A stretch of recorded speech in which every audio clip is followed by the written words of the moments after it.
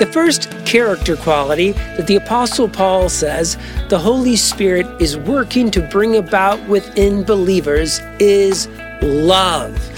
One time Jesus was asked, "Teacher, what is the greatest commandment in the law?"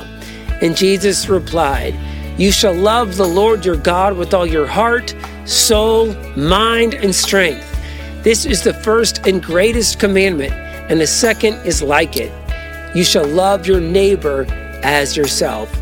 God created us to love Him with all that we have, and our lives should be governed by love for God, which spills over into love for others.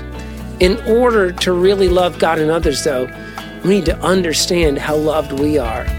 Paul said in Romans 5:8, God shows His love for us, and while we were still sinners, Christ died for us.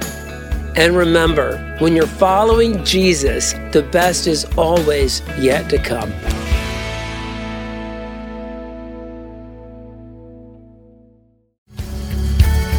Thank you for listening to our podcast. Be sure to subscribe so that you can be notified of our most recent content.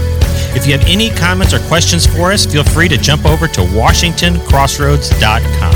Thank you again and have a great week.